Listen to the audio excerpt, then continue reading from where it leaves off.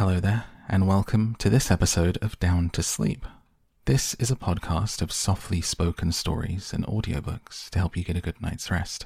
If you have found this podcast useful and you would like to support it, you can get rewards by joining me on Patreon at patreon.com/downtosleep. You get access to 2 new readings every single week. There are also complete and full audiobooks to download read by me, such as Coraline and The Lion, the Witch, and the Wardrobe, and many more. I hope that you enjoy this podcast and find it useful. Enjoy. The Shadow of the Past. The talk did not die down in 9 or even 99 days. The second disappearance of Mr. Bilbo Baggins was discussed in Hobbiton and indeed all over the Shire for a year and a day. It became a fireside story for young hobbits. And eventually, Mad Baggins, who used to vanish with a bang and a flash and reappear with a bag of jewels and gold, became a favourite character of legend, and lived on long after all the true events were forgotten. But in the meantime, the general opinion in the neighbourhood was that Bilbo, who had always been rather cracked, had at last gone quite mad and run off into the blue. There he had undoubtedly fallen into a pool or a river and come to a tragic, but hardly untimely, end. The blame was mostly laid on Gandalf. If only that dratted wizard will leave the young Frodo alone, perhaps he'll settle down and grow some hobbit sense, they said. And to all appearances, the wizard did leave Frodo alone, and he did settle down. But the growth of hobbit sense was not very noticeable. Indeed, he at once began to carry on Bilbo's reputation for oddity. He refused to go into mourning, and the next year he gave a party in honour of Bilbo's 112th birthday, which he called 100-weight feast. But that was short of the mark, for 20 guests were invited, and there were several meals at which it snowed food and rained drink, as the hobbits say. Some people were rather shocked, but Frodo kept up the custom of giving Bilbo's birthday party year after year until they got used to it. He said he did not think that Bilbo was dead. When they asked, "Where is he then?" he shrugged his shoulders. He lived alone, as Bilbo had done, but he had a good many friends, especially among the younger hobbits, mostly descendants of the old Took, who had as children been fond of Bilbo and often in and out of Bag End. Folko Boffin and Fredegar Bolger were 2 of these, but his closest friends were Peregrine Took, usually called Pippin, and Merry Brandybuck. His real name was Meriadoc, but that was seldom remembered. Frodo went tramping all over the Shire with them, but more often he wandered by himself, and to the amazement of sensible folk he was sometimes seen far from home, walking in the hills and woods under starlight. Merry and Pippin suspected he visited the elves at times, as Bilbo had done. As time went on, people began to notice that Frodo also showed signs of good preservation. Outwardly, he retained the appearance of a robust and energetic hobbit, just out of his tweens. Some folks have all the luck, they said, but it was not until Frodo approached the usually more sober age of 50 that they began to think it queer. Frodo himself, after the first shock, found that being his own master and the Mr. Baggins of Bag End was rather pleasant. For some years he was quite happy, and did not worry much about the future. But half unknown to himself, the regret that he had not gone with Bilbo was steadily growing. He found himself wondering at times, especially in the autumn, about wild lands and strange visions of mountains that he had never seen. He began to say to himself, "Perhaps I shall cross the river myself one day," to which the other half of his mind always replied, "Not yet." So it went on, until his 40s were running out, and his 50th birthday was drawing near. 50 was a number that he felt was somehow significant or ominous. It was at any rate at that age that adventure had suddenly befallen Bilbo. Frodo began to feel restless. The old paths seemed too well trodden. He looked at maps and wondered what lay beyond their edges. Maps made in the Shire showed mostly white spaces beyond its borders, He took to wandering further afield and more often by himself. Merry and his other friends watched him anxiously. Often he was seen walking and talking with the strange wayfarers that began at this time to appear in the Shire. There were rumours of strange things happening in the world outside, and as Gandalf had not at that time appeared or sent any message for several years, Frodo gathered all the news that he could. Elves, who seldom walked in the Shire, could now be seen passing westward through the woods in the evening, passing and not returning, but they were leaving Middle-earth and were no longer concerned with its troubles. There were, however, dwarves on the road in unusual numbers. The ancient east-west road ran through the Shire to its end at Grey Havens, and dwarves had always used it on their way to the mines in the Blue Mountains. They were the hobbits' chief source of news from distant parts. But now Frodo often met strange dwarves of far countries seeking refuge in the west. They were troubled, and some spoke in whispers of the enemy and of the land of Mordor. That name the hobbits only knew in legends of the dark past, like a shadow in the background of their memories. But it was ominous and disquieting. It seemed that the evil power in Mirkwood had been driven out by the White Council, only to reappear in greater strength in the old strongholds of Mordor. The Dark Tower had been rebuilt, it was said. From there the power was spreading far and wide, and away far east and south there were wars and growing fear. Orcs were multiplying again. Trolls were abroad, no longer dull-witted, but cunning and armed with dreadful weapons. There were murmured hints of creatures more terrible than all of these, but they had no name. Little of all of this, of course, reached the ears of ordinary hobbits, but even the deafest and most stay-at-home began to hear queer tales, and those whose business took them to the borders saw strange things. The conversation in the Green Dragon at Bywater one evening, in the spring of Frodo's 50th year, showed that even in the comfortable heart of the Shire, rumours had been heard, though most hobbits still laughed at them. Sam Gamgee was sitting in one corner near the fire. Opposite him was Ted Sandyman, the miller's son. There were various other rustic hobbits listening to their talk. "Queer things you do hear these days, to be sure," said Sam. "Ah," said Ted, "you do if you listen. But I can hear fireside tales and children's stories at home if I want to." "No doubt you can," retorted Sam. "I dare say there's more truth in some of them than you reckon." "Who invented the stories, anyway? Take dragons, now." "No, thank ye," said Ted. "I won't. I heard tell of them when I was a youngster. There's no call to believe in them now. There's only one dragon in Bywater, and that's green," he said, getting a general laugh. "All right," said Sam, laughing with the rest. "What about these tree men? These giants, as you might call them? They do say that one bigger than a tree was seen up away beyond the North Moors not long back." "Who's they?" "My cousin Hal, for one. He works for Mr. Boffin at Overhill. Goes up to the North Farthing for the hunting. He saw one." "Says he did, perhaps. Your Hal's always saying he's seen things. Maybe he sees things that ain't there. But this one was as big as an elm tree. Walking 7 yards to a stride, if it was an inch." "Then I bet it wasn't an inch. What he saw was an elm tree, as like as not." "But this one was walking, I tell you. And there ain't no elm trees on the North Moors." "Then Hal can't have seen one," said Ted. There was some laughing and clapping. The audience seemed to think that Ted had scored a point. "All the same," said Sam, "you can't deny that others besides our Hal have seen queer folk crossing the Shire. Crossing it, mind you, there are more that are turned back at the borders. The Bounders have never been so busy before. I've heard tell that elves are moving west. They do say they're going to the harbours out away beyond the White Towers." Sam waved his arm vaguely.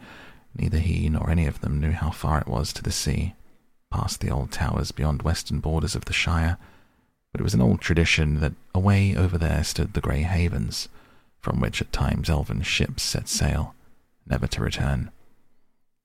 They're sailing, sailing, sailing over the sea, "They're going into the west and leaving us," said Sam, half chanting the words and shaking his head sadly and solemnly. But Ted laughed. "Well, that isn't anything new. If you believe the old tales, then I don't see what it matters to me or you. Let them sail. But I warrant you haven't seen them doing it, nor anyone else in the Shire." "Well, I don't know," said Sam thoughtfully. He believed he had once seen an elf in the woods, and still hoped to see more one day. Of all the legends that he had heard in his early years, such fragments of tales and half-remembered stories about the elves, as the hobbits knew, had always moved him most deeply. "There are some even in these parts, as no other fair folk can get news of them," he said. "Mr. Baggins, now that I work for, he told me they were sailing, and he knows a bit about elves, and old Mr. Bilbo knew more. Many's the talk that I had with him when I was a little lad." "Ah, they're both cracked," said Ted. "Leastways, old Bilbo was cracked. Frodo's cracking. If that's where you get your news from, you'll never want for moonshine." "Well, friends, I'm off home. Your good health." He drained his mug and went off noisily. Sam sat silent and said no more. He had a good deal to think about. For one thing, there was a lot to do up in the Bag End garden, and he would have a busy day tomorrow if the weather cleared.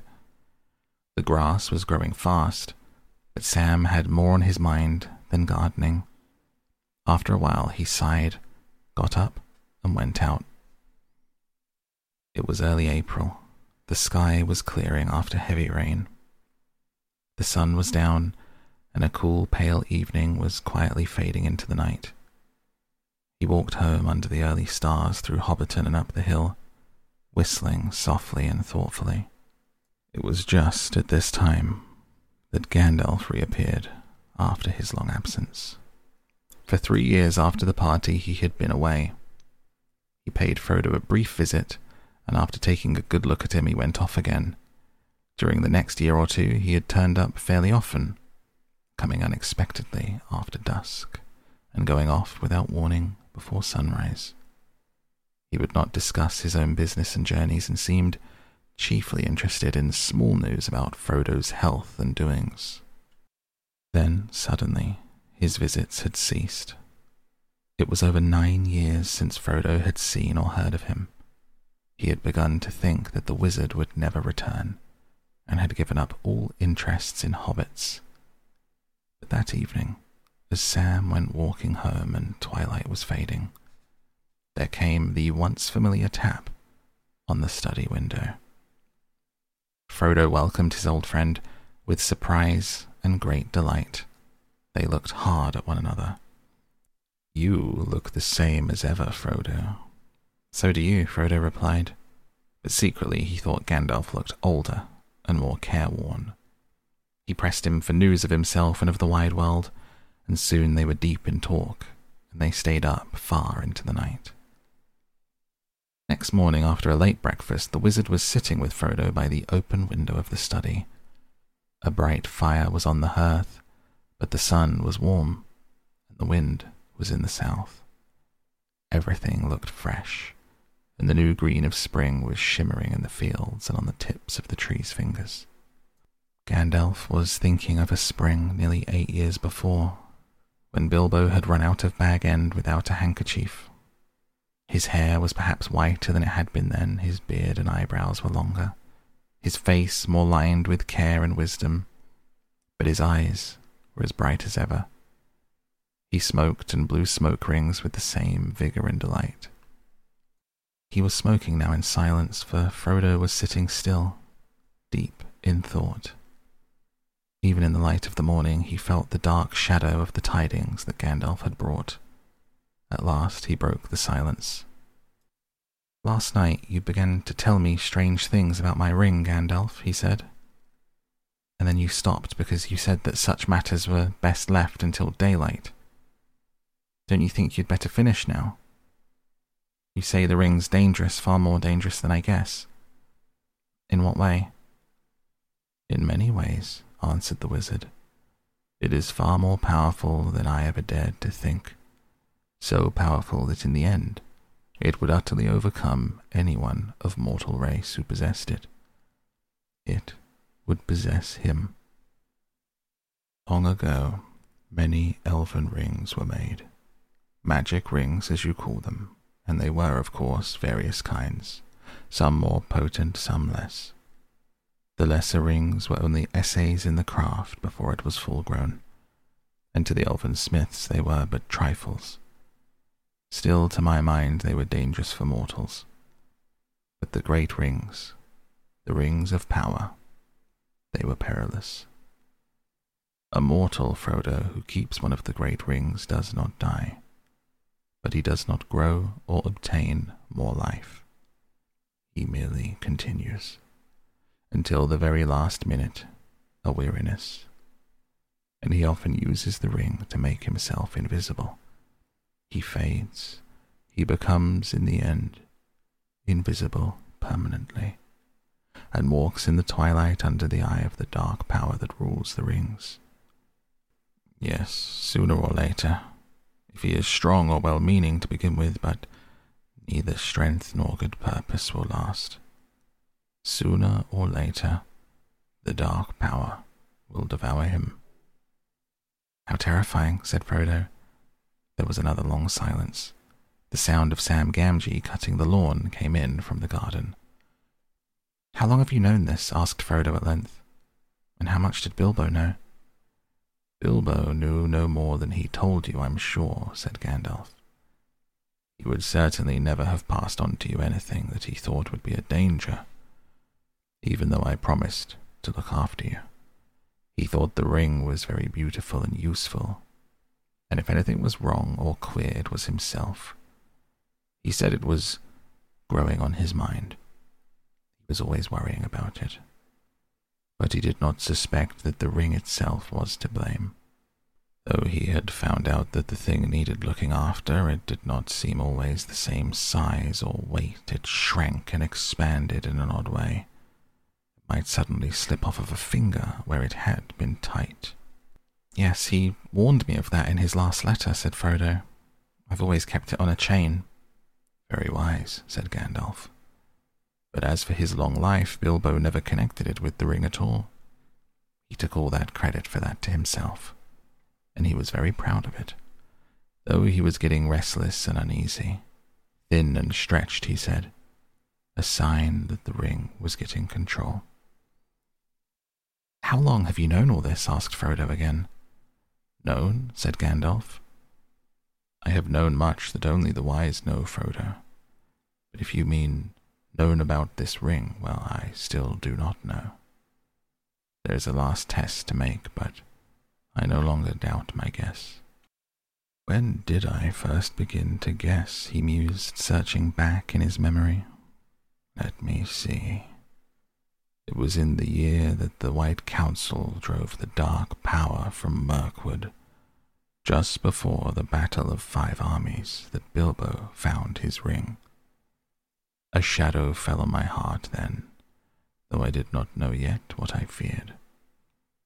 I wondered often how Gollum came by a great ring, as plainly as it was that at least was clear from the first. Then I heard Bilbo's strange story of how he had won it, and I could not believe it.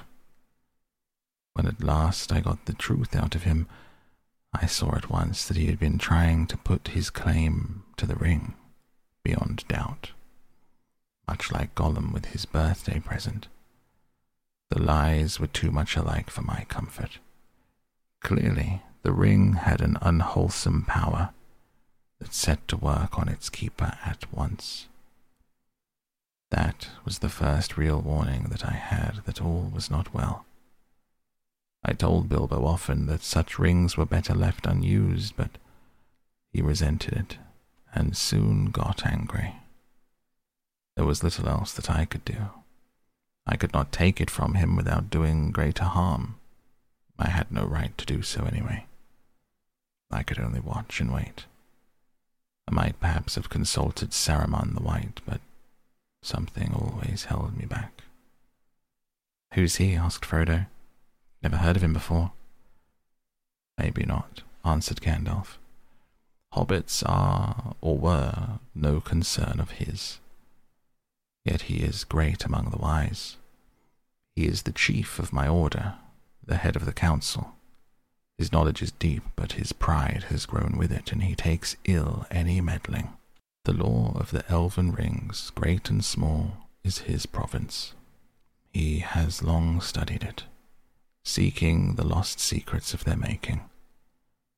But when the rings were debated in the council, all he would reveal to us of his ring lore told against my fears.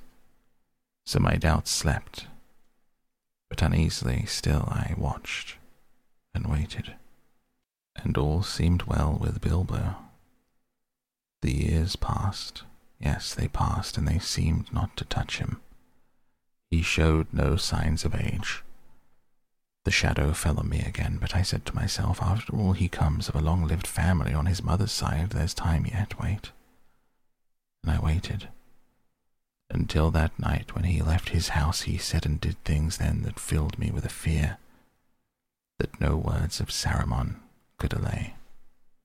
I knew at last that something dark and deadly was at work, and I have spent most of the years since then in finding out the truth of it. There wasn't any permanent harm done, was there? Asked Frodo anxiously. He would get all right in time, wouldn't he? Be able to rest in peace, I mean. He felt better at once, said Gandalf. But there is only one power in this world that knows all about the rings and their effects. As far as I know, there is no power in the world that knows all about hobbits. Among the wise, I am the only one that goes in for hobbit lore, an obscure branch of knowledge, but full of surprises. Soft as butter they can be, and sometimes as tough as old tree roots. I think it likely that some would resist the rings far longer than most of the wise would believe. I don't think you need worry about Bilbo. Of course, he possessed the ring for many years, and used it, so it might take a long while for the influence to wear off, for it was safe for him to see it again, for instance. Otherwise, he might live on for years quite happily, just stop as he was when he parted with it. For he gave it up in the end of his own accord, an important point. No, I was not troubled about dear Bilbo any more. Once he let the thing go, it's for you that I feel responsible. Ever since Bilbo left, I have been deeply concerned about you. About all these charming, absurd, helpless hobbits. It would be a grievous blow to the world if the Dark Power overcame the Shire. If all your kind, jolly, stupid Bolgers, Hornblowers, Boffins, Bracegirdys, and the rest, not to mention the ridiculous Bagginses, became enslaved. Frodo shuddered. But why should we be? Why should he want such slaves? To tell you the truth, replied Gandalf, I believe he has entirely overlooked the existence of hobbits. You should be thankful. But your safety has passed. He does not need you. He has many more useful servants, but he won't forget you again. Hobbits as miserable slaves would please him far more than hobbits happy and free. There is such a thing as malice and revenge. Revenge, said Frodo.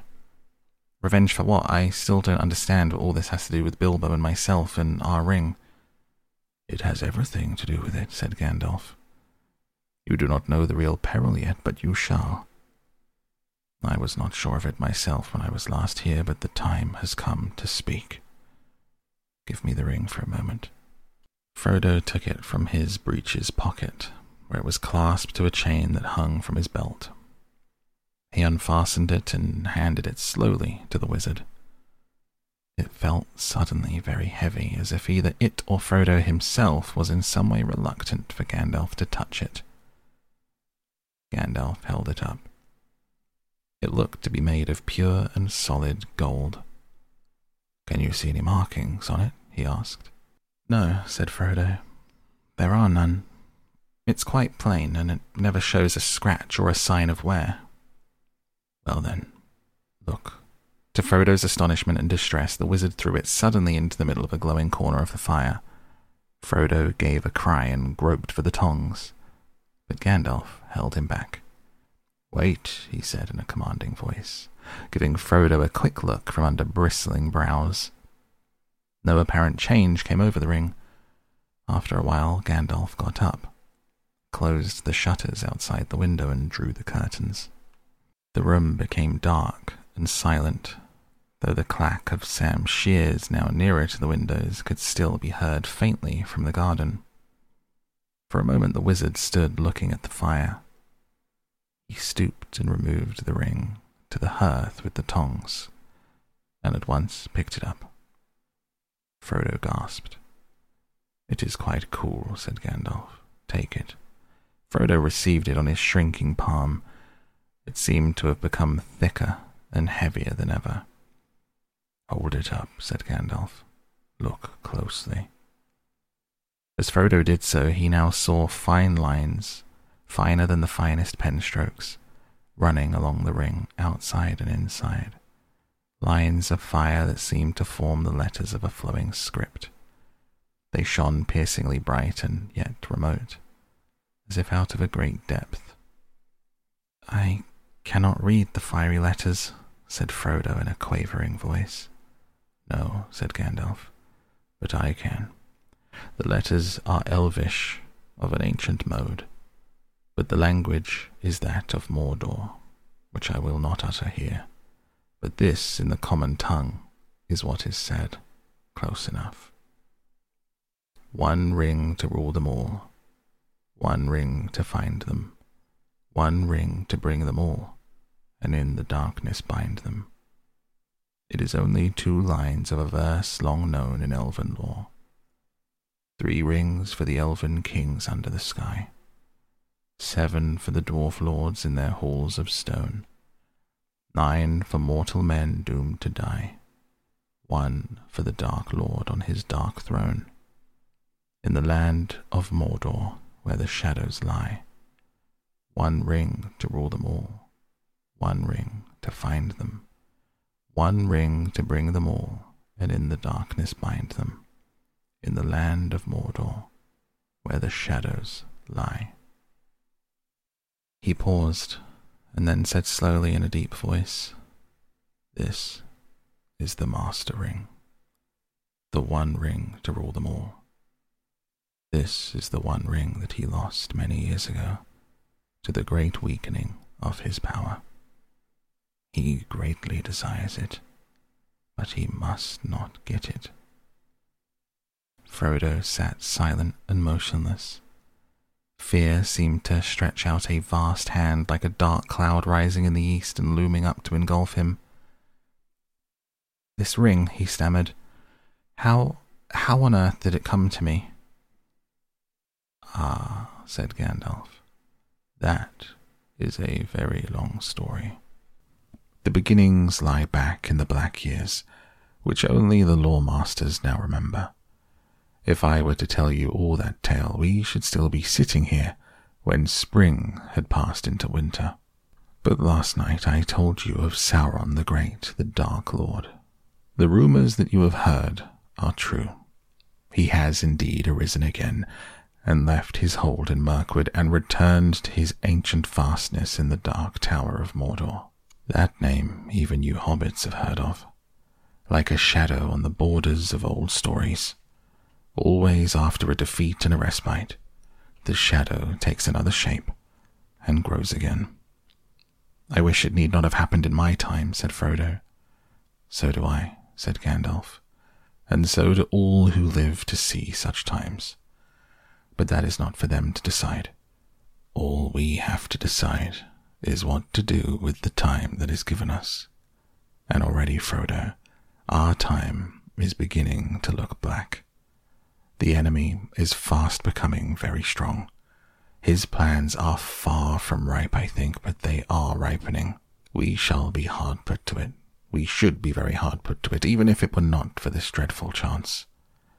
The enemy still lacks one thing, to give him strength and knowledge to beat down all resistance, break the last defenses, and cover all the lands in a second darkness.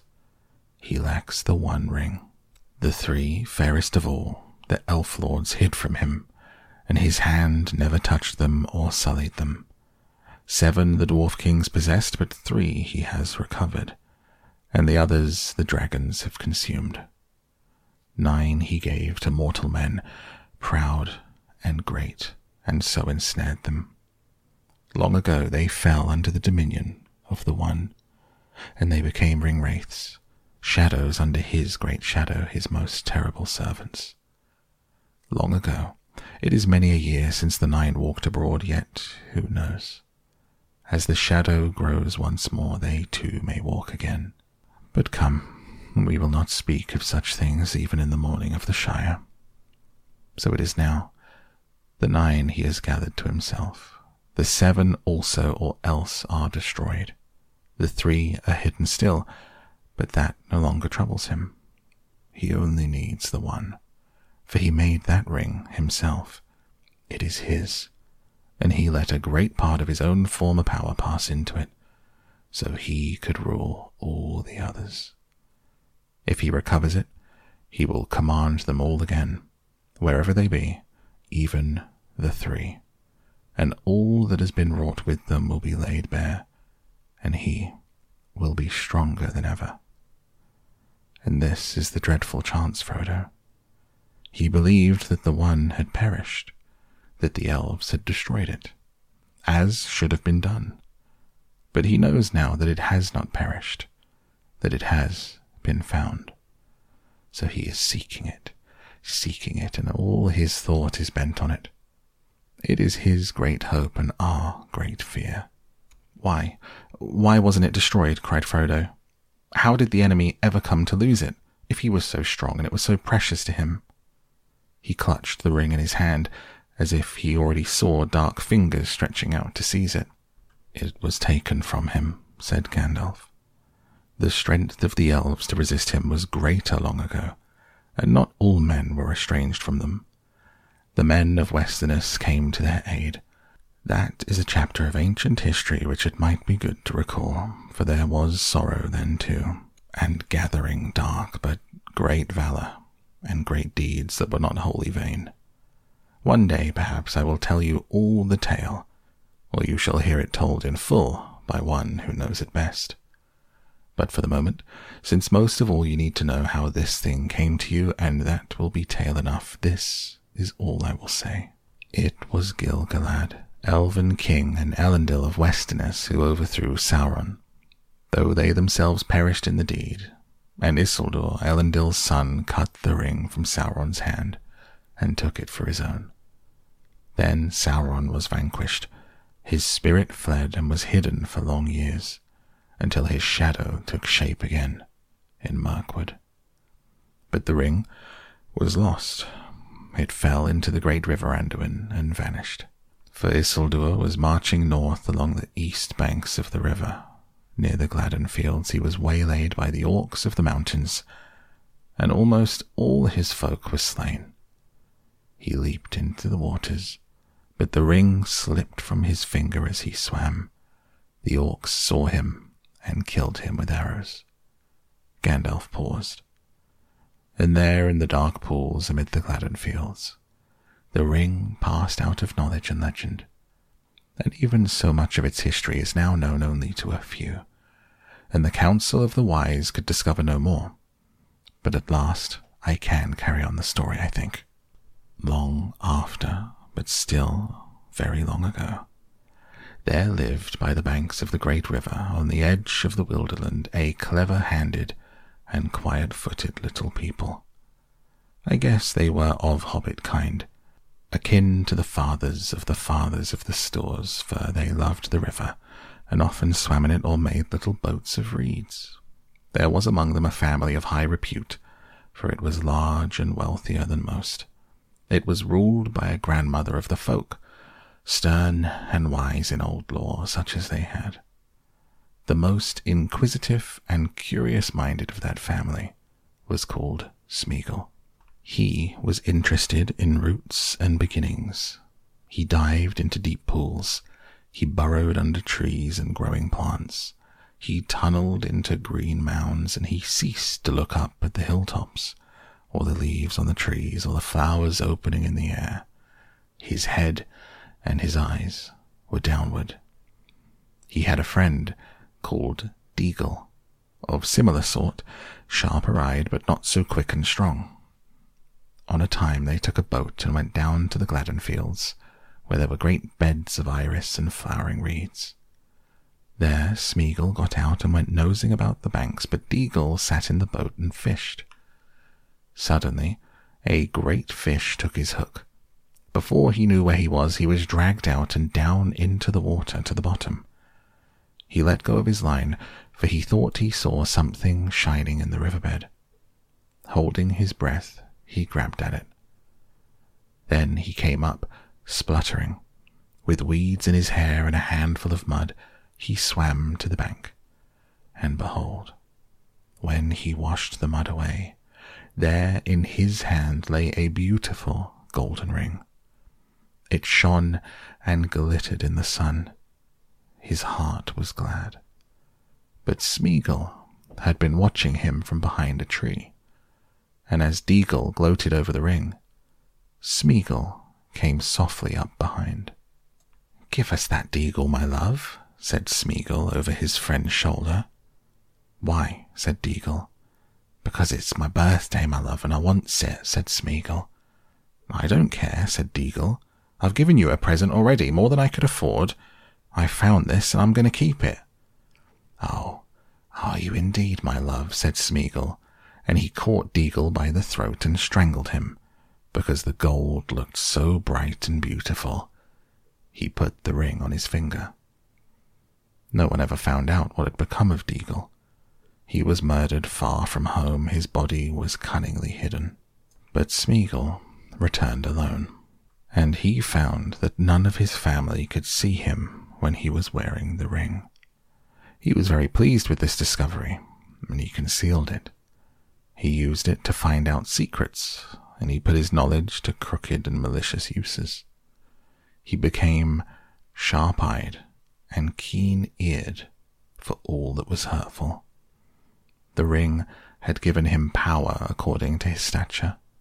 It is not to be wondered at that he became very unpopular and was shunned, when visible, by all his relations. They kicked him and he bit their feet. He took to thieving, going about muttering to himself and gurgling in his throat, so they called him Gollum, and cursed him and told him to go far away. His grandmother, desiring peace, expelled him from the family, turned him out of her hall. He wandered in loneliness, weeping a little for the hardness of the world, and he journeyed up the river, till he came to a stream that flowed down from the mountains, and he went that way. He caught fish in deep pools with invisible fingers and ate them raw. One day it was very hot, and as he was bending over a pool, he felt a burning on the back of his head. Dazzling light from the water pained his wet eyes. He wondered at it, for he had almost forgotten about the sun. For the last time he looked up and shook his fist at her. But as he lowered his eyes, he saw far above the tops of the misty mountains out of which the stream came, and he thought suddenly, it would be cool and shady under those mountains. The sun could not watch me there. The roots of those mountains must be roots indeed. There must be great secrets buried there which have not been discovered since the beginning. So he journeyed by night up into the highlands, and he found a little cave out of which the dark stream ran. He wormed his way in like a maggot into the heart of the hills, and vanished out of all knowledge. The ring went into the shadows with him, and even the Maker, when his power had begun to grow again, could learn nothing of it. "Gollum!" cried Frodo. "Gollum! Do you mean that this is the very Gollum creature that Bilbo met? How loathsome!" "I think it's a sad story," said the wizard, "and it might have happened to others, even to some hobbits that I have known." "I can't believe Gollum was connected with hobbits, however distantly," said Frodo. "What an abominable notion." "It is true, all the same," replied Gandalf. "About their origins, at any rate, I know more than hobbits do themselves, and even Bilbo's story suggests the kinship. There was a great deal in the background of their minds and memories that was very similar. They understood one another remarkably well, very much better than a hobbit would understand, say, a dwarf or an orc or an elf. Think of the riddles that they both knew, for one thing. Yes, said Frodo, though other folks besides hobbits ask riddles, and of much the same sort, and hobbits don't cheat. Gollum meant to cheat all the time. He was just trying to put poor Bilbo off his guard. I dare say it amused his wickedness to start a game which might end up in providing him with an easy victim.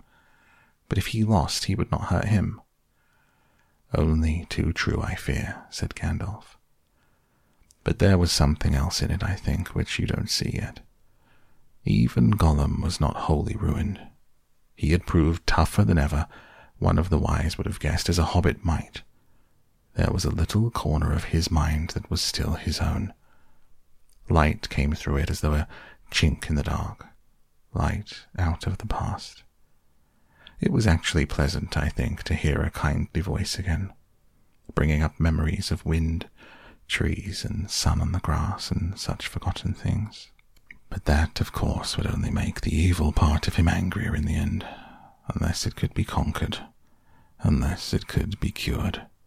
Gandalf sighed. Alas, there is little hope of that for him. Yet not no hope, no. Not though he has possessed the ring so long, almost as far back as he can remember. For it was long since he had worn it much. In the black darkness it was seldom needed. Certainly it never faded. He's thin and tough still. But the thing was eating up his mind. The torment had become almost unbearable. All the great secrets under the mountains had turned out just to be empty night. There was nothing more to find out, nothing worth doing, only nasty furtive eating and resentful remembering. He was altogether wretched. He hated the dark, and he hated light more. He hated everything, and the ring most of all. What do you mean? Said Frodo. Surely the ring was his precious, and the only thing that he cared for. But if he hated it, why didn't he get rid of it, or go away and leave it? You ought to begin to understand, Frodo, after all you've heard. He hated it, and loved it as he hated and loved himself. He could not get rid of it.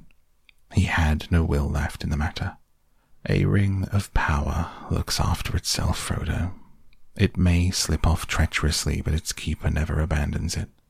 At most he plays with the idea of handing it on to someone else's care, and then only at an early stage when it first begins to grip. But as far as I know, Bilbo alone in history has ever gone beyond playing and really done it. He needed all my help too, and even so he would never have just forsaken it or cast it aside. It was not Gollum, Frodo, but the ring itself that decided things. The ring left him. What, just in time to meet Bilbo? Said Frodo. Wouldn't an orc have suited it better? It is no laughing matter, said Gandalf. Not for you. It was the strangest event in the whole history of the ring so far. Bilbo's arrival just at that time, putting his hand on it blindly in the dark. There was more than one power at work, Frodo. The ring was trying to get back to its master.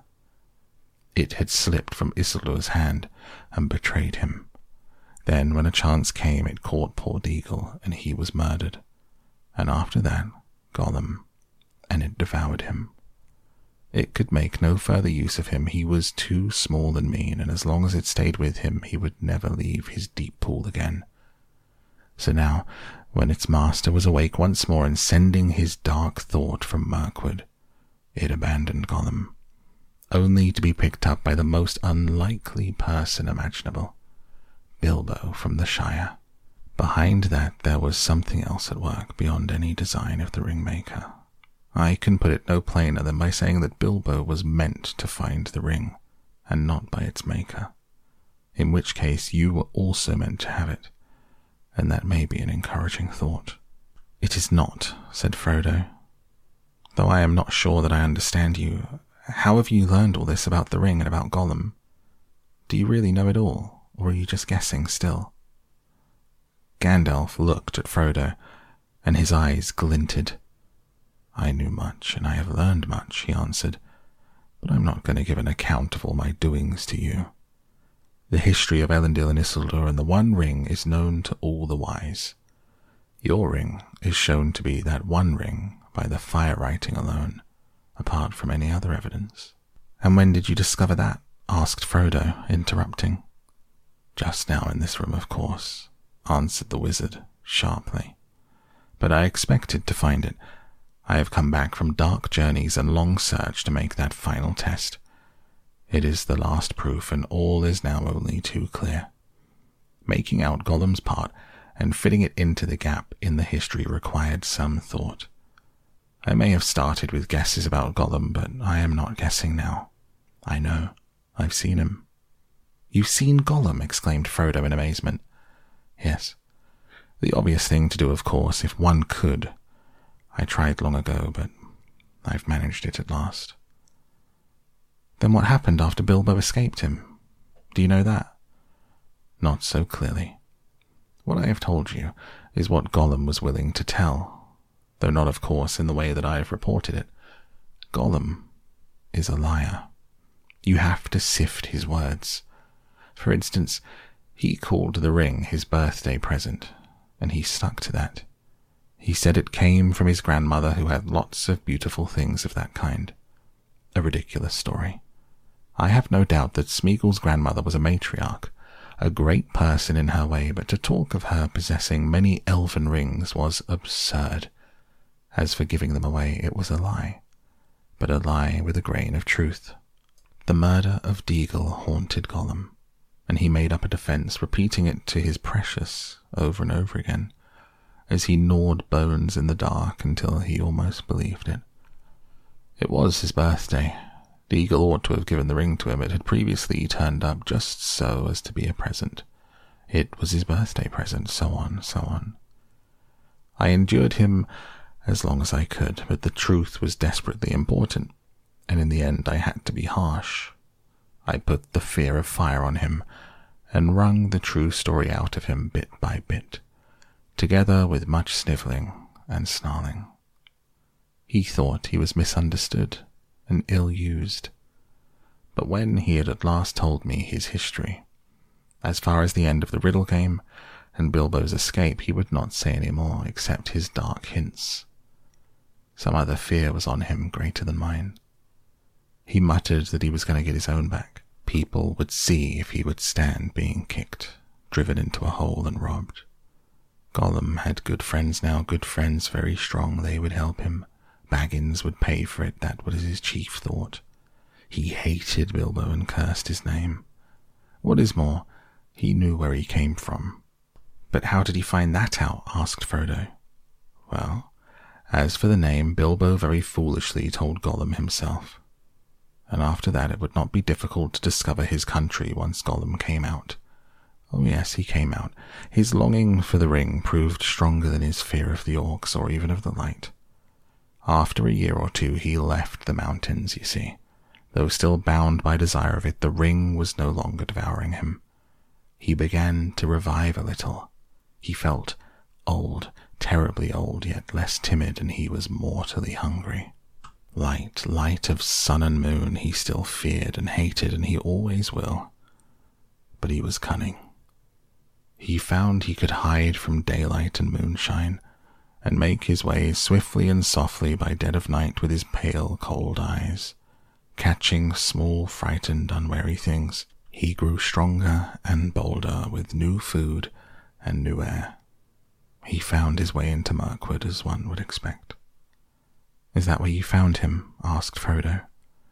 I saw him there, answered Gandalf. But before that he had wandered far, following Bilbo's trail.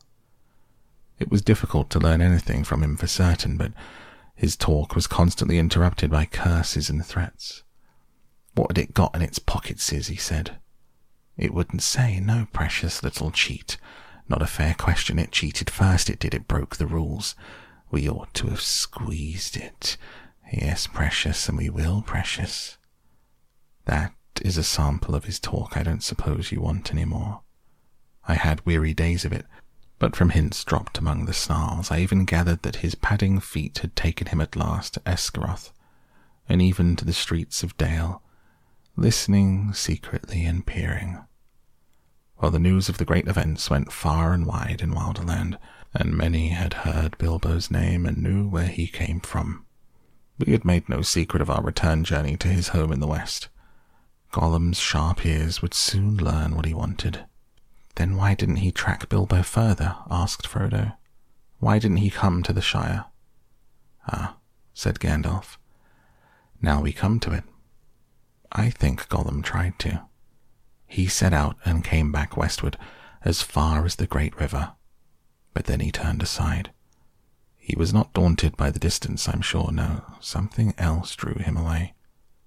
So my friends think, those that hunted him for me. The Wood Elves tracked him first, an easy task for them.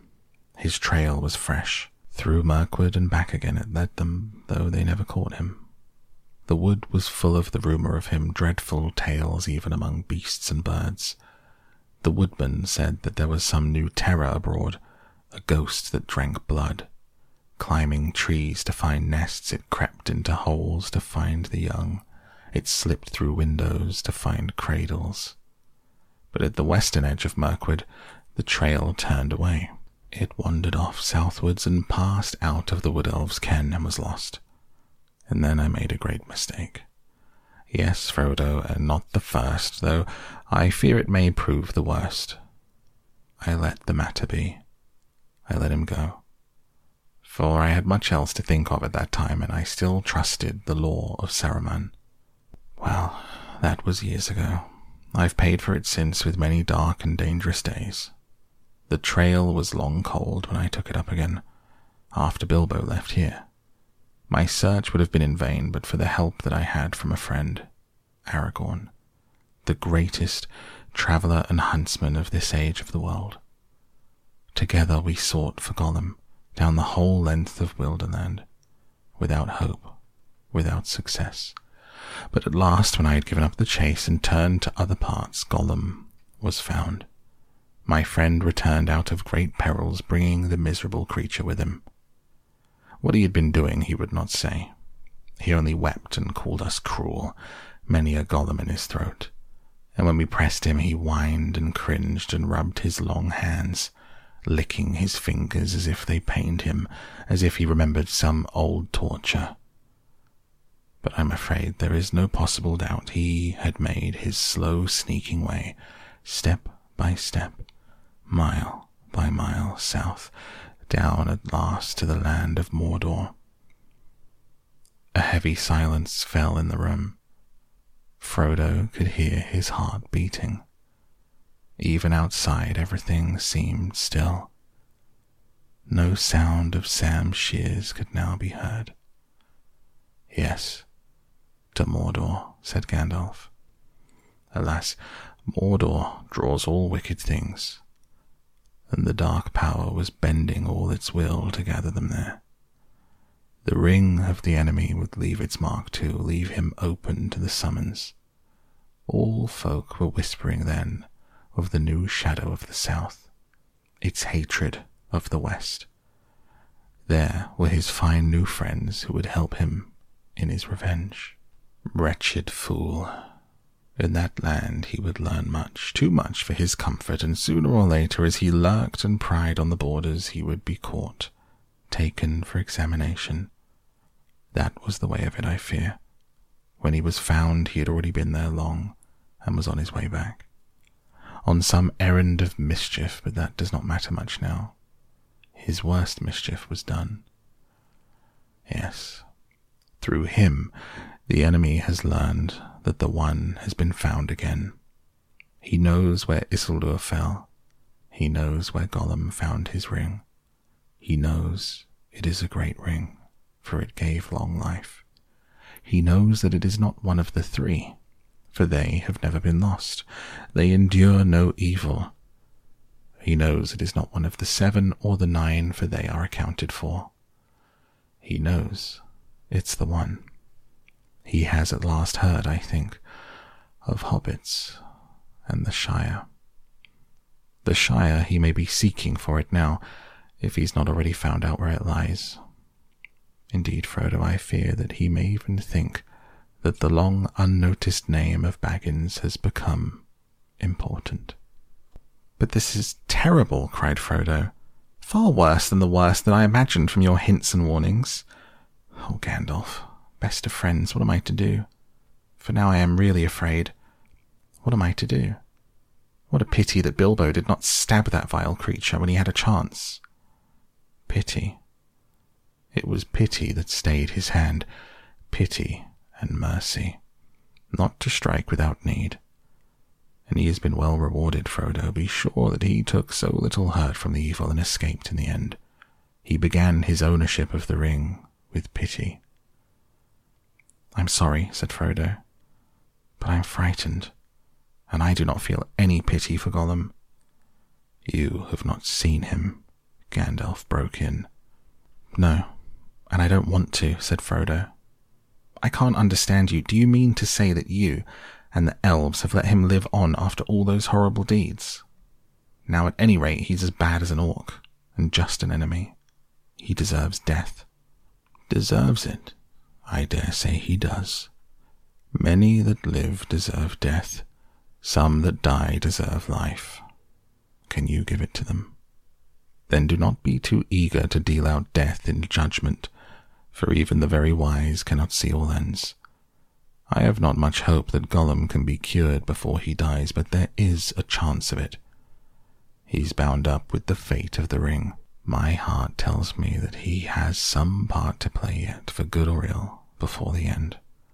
And when that comes, the pity of Bilbo may rule the fate of many, yours not least. In any case, we did not kill him. He is very old and very wretched. The wood elves have him in prison, but they treat him with such kindness as they can find in their wise hearts. All the same, said Frodo, even if Bilbo could not kill Gollum, I wish he had not kept the ring. I wish he'd never found it, and that I had not got it. Why did you let me keep it? Why didn't you make me throw it away or destroy it? Let you? Make you, said the wizard. Haven't you been listening to all that I have said? You were not thinking of what you were saying, but as for throwing it away, that was obviously wrong. These rings have a way of being found. In evil hands it might have done great evil. Worst of all, it might have fallen into the hands of the enemy.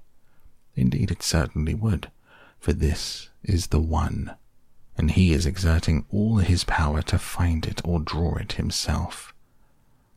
Of course, my dear Frodo, it was dangerous for you, and that has troubled me deeply. But there was so much at stake that I had to take some risk. Though even when I was far away, there's never been a day when the Shire has not been guarded by watchful eyes. As long as you never used it, I did not think the ring would have any lasting effect on you. Not for evil, not at any rate for a very long time. You must remember that 9 years ago, when I last saw you, I still knew little for certain. But why not destroy it, as you say should have been done long ago, cried Frodo again. If you had warned me or sent me a message, I would have done away with it. Would you? How would you do that? Have you ever tried? No, but I suppose one could hammer it or melt it. Try, said Gandalf. Try now. Frodo drew the ring out of his pocket again and looked at it. It appeared plain and smooth, without mark or device that he could see. The gold looked very fair and pure, and Frodo thought how rich and beautiful was its colour, how perfect was its roundness. It was an admirable thing and altogether precious. When he took it out, he had intended to fling it from him into the very hottest part of the fire. But he found now that he could not do so, not without a great struggle. He weighed the ring in his hand, hesitating, forcing himself to remember all that Gandalf had told him. With an effort of will he made a movement as if to cast it away, but he found that he had put it back in his pocket. Gandalf laughed grimly.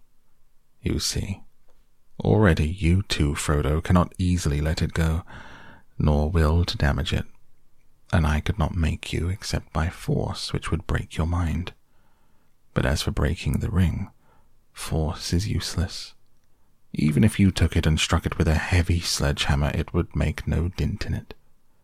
It cannot be unmade by your hands or by mine. Your small fire, of course, would not melt even ordinary gold. The ring has passed through it unscathed, even unheated. There is no smith's forge in this shire that could change it at all. Not even the anvils and furnaces of the dwarves could do that. It's been said that dragon fire could melt and consume the rings of power, but there is not now any dragon left on earth in which the old fire is hot enough. Nor was there ever any dragon, not even Ancalagon the Black, who could have harmed the One Ring, the ruling ring, for that was made by Sauron himself. There is only one way, to find the cracks of doom in the depths of Orodruin, the Fire Mountain, and cast the ring in there, if you really wish to destroy it, to put it beyond the grasp of the enemy, forever. I do really wish to destroy it, cried Frodo. Or, well, to have it destroyed. I'm not made for perilous quests. I wish I had never seen the ring. Why did it come to me? Why was I chosen? Such questions cannot be answered, said Gandalf. You may be sure that it was not for any merit that others do not possess, not for power or wisdom at any rate. But you have been chosen, and you must therefore use such strength and heart and wits as you have. But I have so little of any of these things. You are wise and powerful. Will you not take the ring? No, cried Gandalf, springing to his feet. With that power I should have power too great and terrible, and over me the ring would gain a power still greater and more deadly. His eyes flashed, and his face was lit as by a fire within. Do not tempt me, for I do not wish to become like the Dark Lord himself. The way of the ring to my heart is by pity, pity for weakness, the desire of strength to do good. Do not tempt me, I dare not take it, not even to keep it safe unused. The wish to wield it would be too great for my strength. I shall have such need of it. Great perils lie before me. He went to the window and drew aside the curtains and the shutters. Sunlight streamed back into the room. Sam passed along the path outside whistling. And now, said the wizard, turning back to Frodo, the decision lies with you, but I will always help you. He laid his hand on Frodo's shoulder. I will help you bear this burden, as long as it is yours to bear. But we must do something soon. The enemy is moving. There was a long silence. Gandalf sat down again and puffed at his pipe as if lost in thought. His eyes seemed closed, but under the lids he was watching Frodo intently. Frodo gazed fixedly at the red embers on the hearth until they filled all his vision. He seemed to be looking down into profound wells of fire. He was thinking of the fabled cracks of doom, the terror of the fiery mountain. Well, said Gandalf at last, what are you thinking about? Have you decided what to do? No, answered Frodo, coming back to himself out of the darkness, finding to his surprise that it was not dark, and that out of the window he could see the sunlit garden.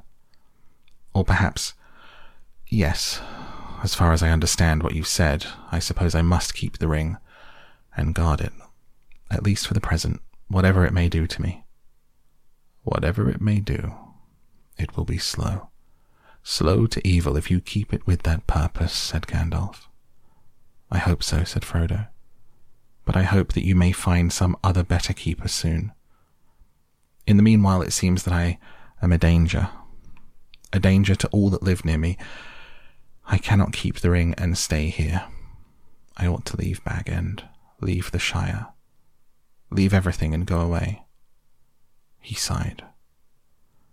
I should like to save the Shire, if I could, though there have been times when I thought the inhabitants too stupid and dull for words, and felt that an earthquake or an invasion of dragons might be good for them, but I don't feel like that now. I feel that as long as the Shire lies behind safe and comfortable, I shall find wandering more bearable. I shall know that somewhere there is a firm foothold, even if my feet cannot stand there again. Of course, I've sometimes thought of going away, but I imagined that as kind of a holiday, a series of adventures like Bilbo's, or better, ending in peace. But this would mean exile, a flight from danger into danger, drawing it after me. I suppose I must go alone, if I am to do that and to save the Shire. But I feel very small, and very uprooted, and, well, desperate. The enemy is so strong and terrible. He did not tell Gandalf, but as he was speaking, a great desire to follow Bilbo flamed up in his heart. To follow Bilbo and perhaps find him again. It was so strong that it overcame his fear. He could almost have run out there and then down that road without his hat, as Bilbo had done on a similar morning long ago.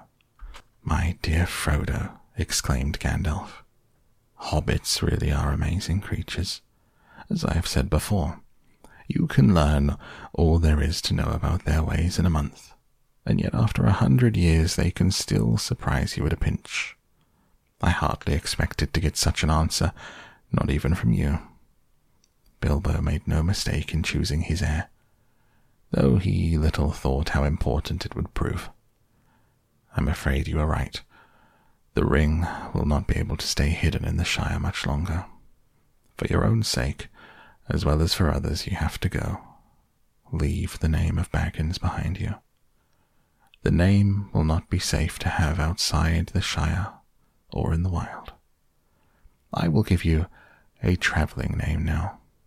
When you go as Mr. Underhill.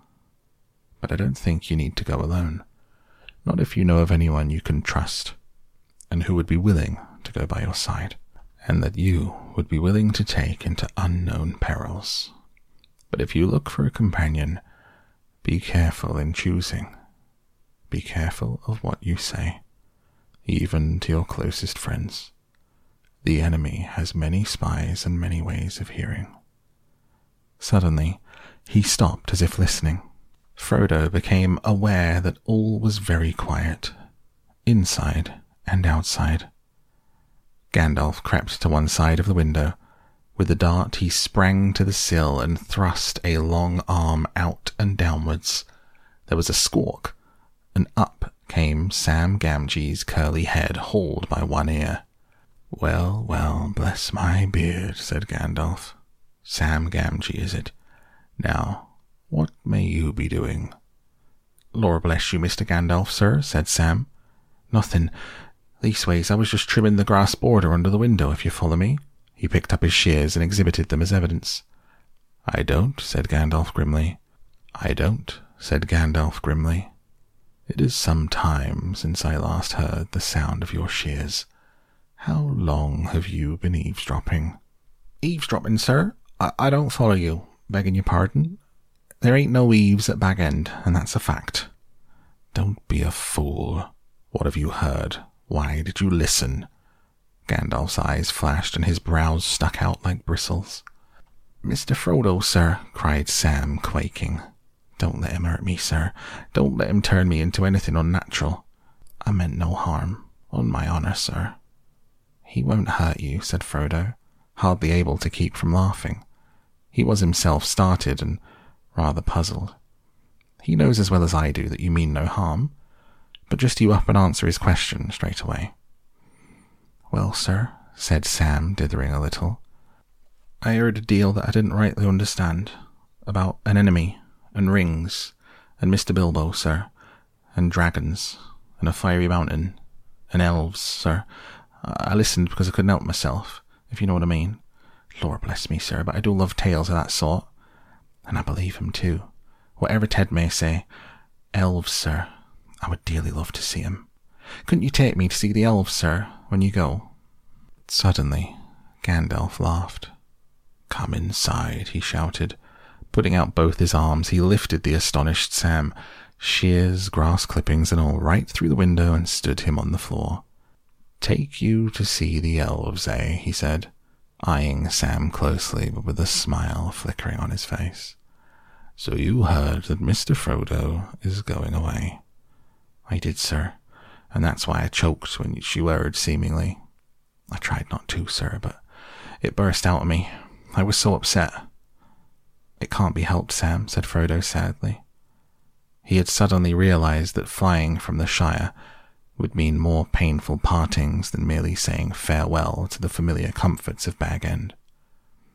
"I shall have to go, but—" and here he looked hard at Sam. "If you really care about me, you will keep that dead secret, see? If you don't, if you even breathe a word of what you've heard here, then I hope Gandalf will turn you into a spotted toad and fill the garden full of grass snakes." Sam fell on his knees, trembling. "Get up, Sam," said Gandalf. "I have thought of something better than that. Something to shut your mouth and punish you properly for listening. You shall go away with Mr. Frodo." "Me, sir?" cried Sam, springing up like a dog invited for a walk. "Me? Go and see the elves and all? Hooray!" he shouted, and then burst into tears.